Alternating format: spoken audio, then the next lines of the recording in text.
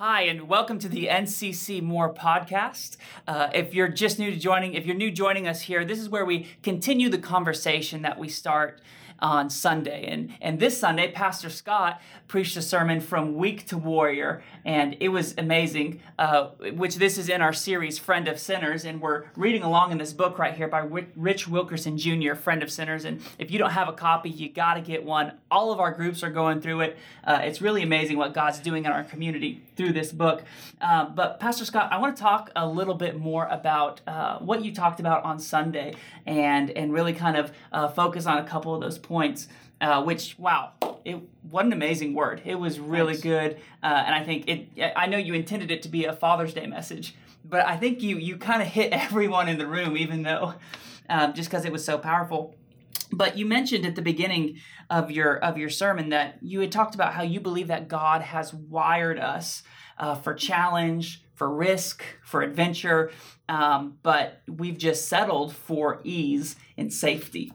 And what does that kind of look like? Why do you think we have settled as a culture, as a people group? Why have we settled?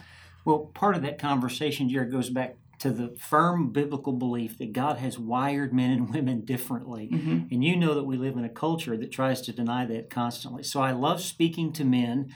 I spoke to men in the military for 31 years, and I enjoy doing it every chance I get. I think men have settled for ease and comfort because it's easier. I used to say that every man in the world has a streak of laziness in him. Mm-hmm. You just have to go find it, and it'll show up. Now, yeah. I've been corrected on that because some men are just not lazy at all, and I have to confess that I can be lazy if given the chance.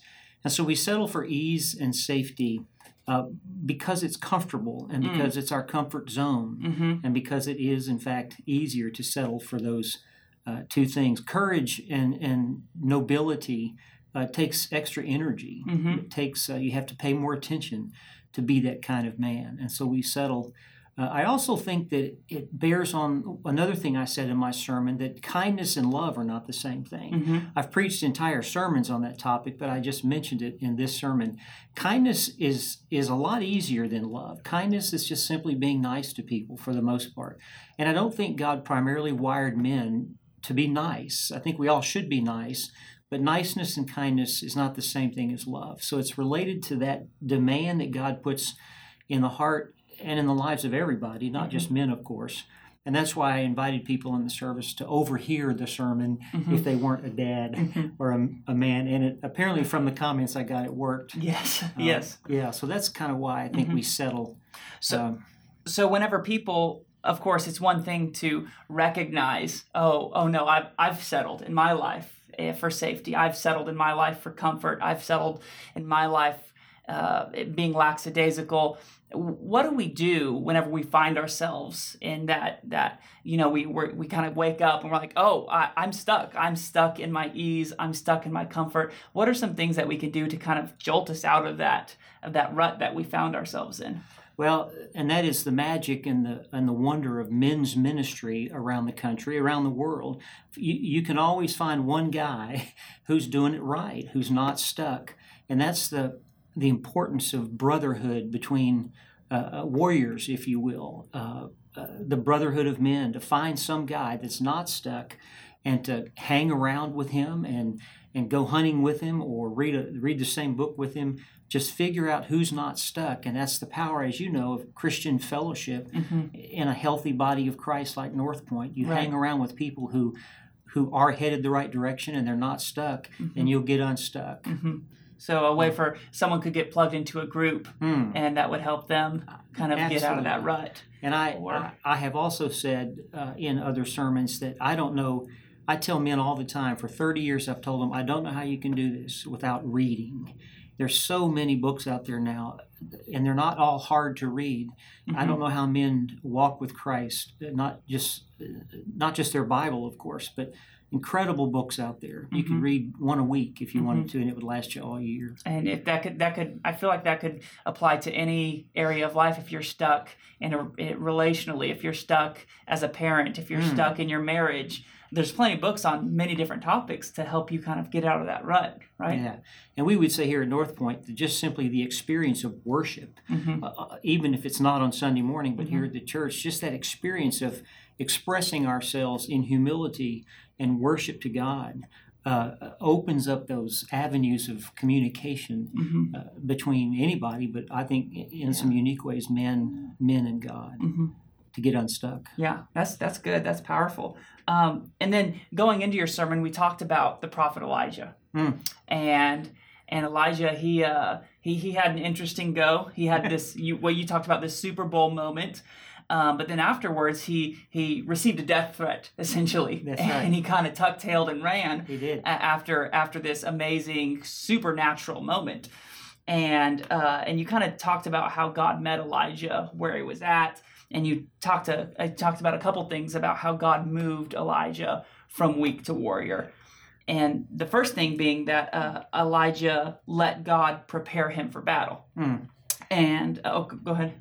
Well, it's so incredibly critical that God does that preparing, because we have all kinds of ways. I think of I've never been a weight room kind of guy. Even when I played sports in high school, my body didn't respond very quickly, so I couldn't feed my ego by lifting weights. Right. But I think of the millions of men that are in weight rooms all over the country. Even right now, as you and I speak, they're preparing themselves for whatever's in their brain to impress a girl or to impress other guys or to look better or to be stronger. And all of that preparation, 90% of it is really, really healthy, but it's a different kind of preparation. And only God can prepare us as he prepared Elijah for the battle at hand.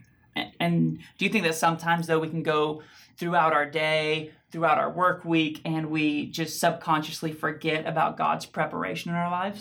We don't. We have to pay attention, and that's a prayer life, personal prayer. That conversation with God keeps us in tune and attuned, if you will, to the sound of God's voice. And I talked a little about that, in the sermon in that second point. But yeah, we can lose track and not be paying attention. And God has a harder time preparing someone who's not willing to be prepared, right? Who's not volunteering to be prepared. So you would say it takes a willing heart, an attentive heart, being aware that God is. But why don't you think sometimes why can't we just and God's called us to do great things. God calls us to do big things. Is there a sense? I feel like sometimes there's a sense where we can if we just do our due diligence, we can feel settled, like we talked about earlier, in preparing ourselves. Why is us preparing ourselves not enough? Well, because the battle at hand, like I said in the sermon, like God said to Elijah, I gave you that food because the journey is too hard for you. And one line that was in the sermon that I didn't even write in the sermon but turned out to be one of the most memorable was, if you're on a journey that doesn't require God, then you're probably on the wrong journey. And you know how the Holy Spirit just sticks lines in sermons when you preach that you don't plan. Right. But that should have been the title of the sermon, probably, that if we're on a journey and we're attentive, and that journey is too easy, or however you want to say it, then we probably need a different journey. And we won't know that unless we're attentive, which is a good word. So would you say that whatever God's calling us to do, to whatever degree, he's called us to do it to a certain level, to a certain capacity that requires his grace, that requires his help? Absolutely. And there's a moment for husbands, and I that is underappreciated. When your wife walks next to you somewhere in a mall or anywhere, when a wife, this is mostly Christians, frankly, but when a wife walks up and puts her arm in her husband's arm, walking somewhere, that she didn't do that because you're just stunningly handsome. You might be, but she did that because she feels that you're headed somewhere where she's trusting it's a healthy place to go. You've been a godly man. You've been a faithful husband.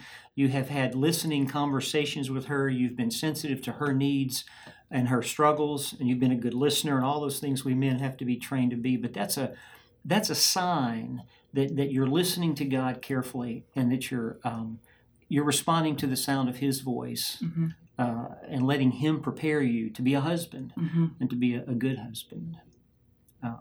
And she trusts you enough to put her arm in yours and walk down the road. That's really good. Real quick before we move on to the next point, I want to talk. There's many different ways, but what are some of the core ways that are universal? They apply to pretty much everyone that God prepares us. Oh boy, I think when we experience through our prayer life, through our Bible reading, through fellowship with other Christians, and honest fellowship and vulnerable fellowship, I think God creates a peace no matter what the battle is. The battle of raising kids, like I mentioned in the sermon, and frankly, for me, it was especially teenage boys.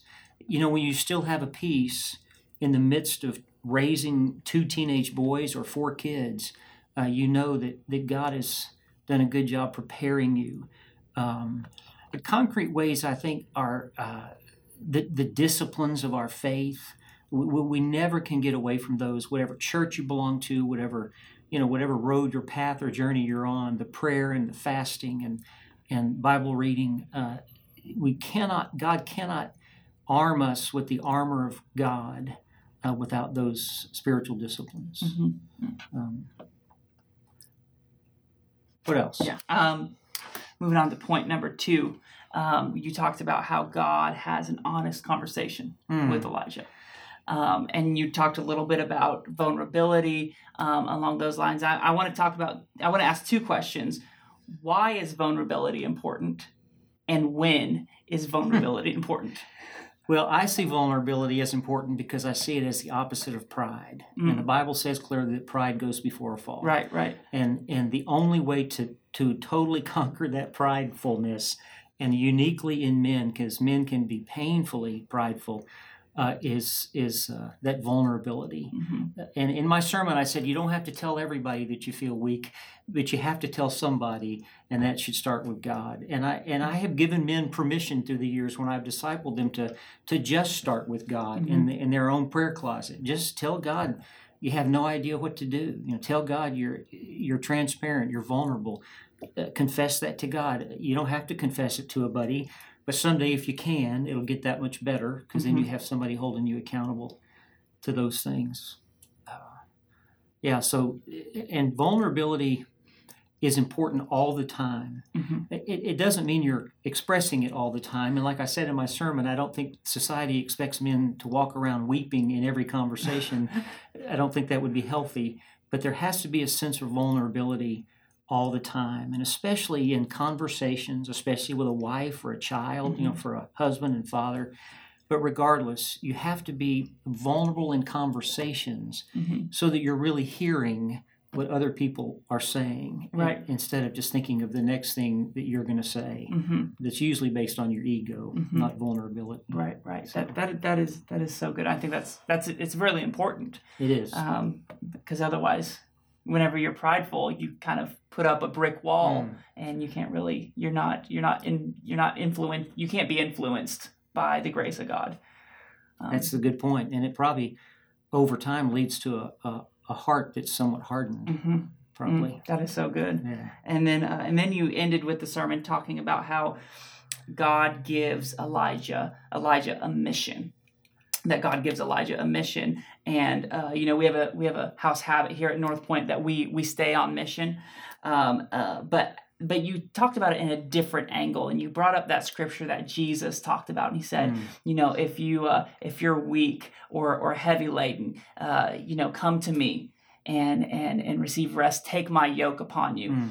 And you kind of took it from a different angle, and you kind of took it from a rest angle. But rest in a different way. Let's kind of talk about that a minute. What does that look like? Yeah, the one line in that Matthew chapter 11 that creates the possibility and the gift of rest from a holy God is taking up the yoke of Jesus and following him and getting to know him. It says, take up my yoke and learn of me. And I've said that in men's ministry for probably 35 years. If you want the best rest you can ever get, you have to be filled with a purpose and a mission and living out that purpose. Of course, that means that at times we sit down and be still for a couple hours because we need physical rest. But this is the rest that renews our soul. You know, one of the stories that didn't make it in the sermon, it's a very short one, but there was a pastor in a big church in Houston, Texas, who had a young man who was a new employee on the staff who they just couldn't seem to inspire him to do his job well. And he was at the hospital a lot and gone to the doctor and had to go run errands. And finally, he ended up in the senior pastor's office. And after about 8 or 10 minutes, the pastor said, you know, I know what your problem is. And the young man said, oh, thank you. Tell me what it is. He said, you're completely exhausted from avoiding hard work. And I hope no one ever has to say that to me. And he said, you're completely exhausted from avoiding hard work. And I know that pastor. He's passed away now, but I knew him. And I know what he meant by that. He meant you have to work hard as a man, in that case, to get healthier and to enjoy the right kind of rest. So then you can continue serving the mission that God has given you. So you can say true rest. And we're not talking physical rest, soul rest, a rest in our mind, in our emotions, in our relationships.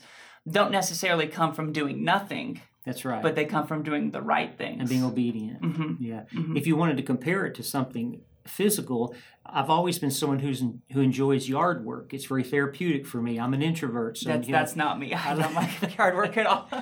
With the mower going, no one can interrupt me and all of that. But if you do it in the heat of the summer, you are totally exhausted at the end. But then you look out and the yard looks great, and it's the hard work that has become the great gift. Then you do need to sit down and drink some water and rest. But it's the work that has given the joy. It's the hard work that has given the joy. That is so good. An incredible sermon, an incredible message. Some of our people are still talking on social media about it. So thank you so much for taking the time. And thank you guys for joining in on this conversation. You can comment in the comment box below. But you don't want to miss this Sunday at North Point. Pastor Philip is going to be back in the pulpit. He's back from Malaysia.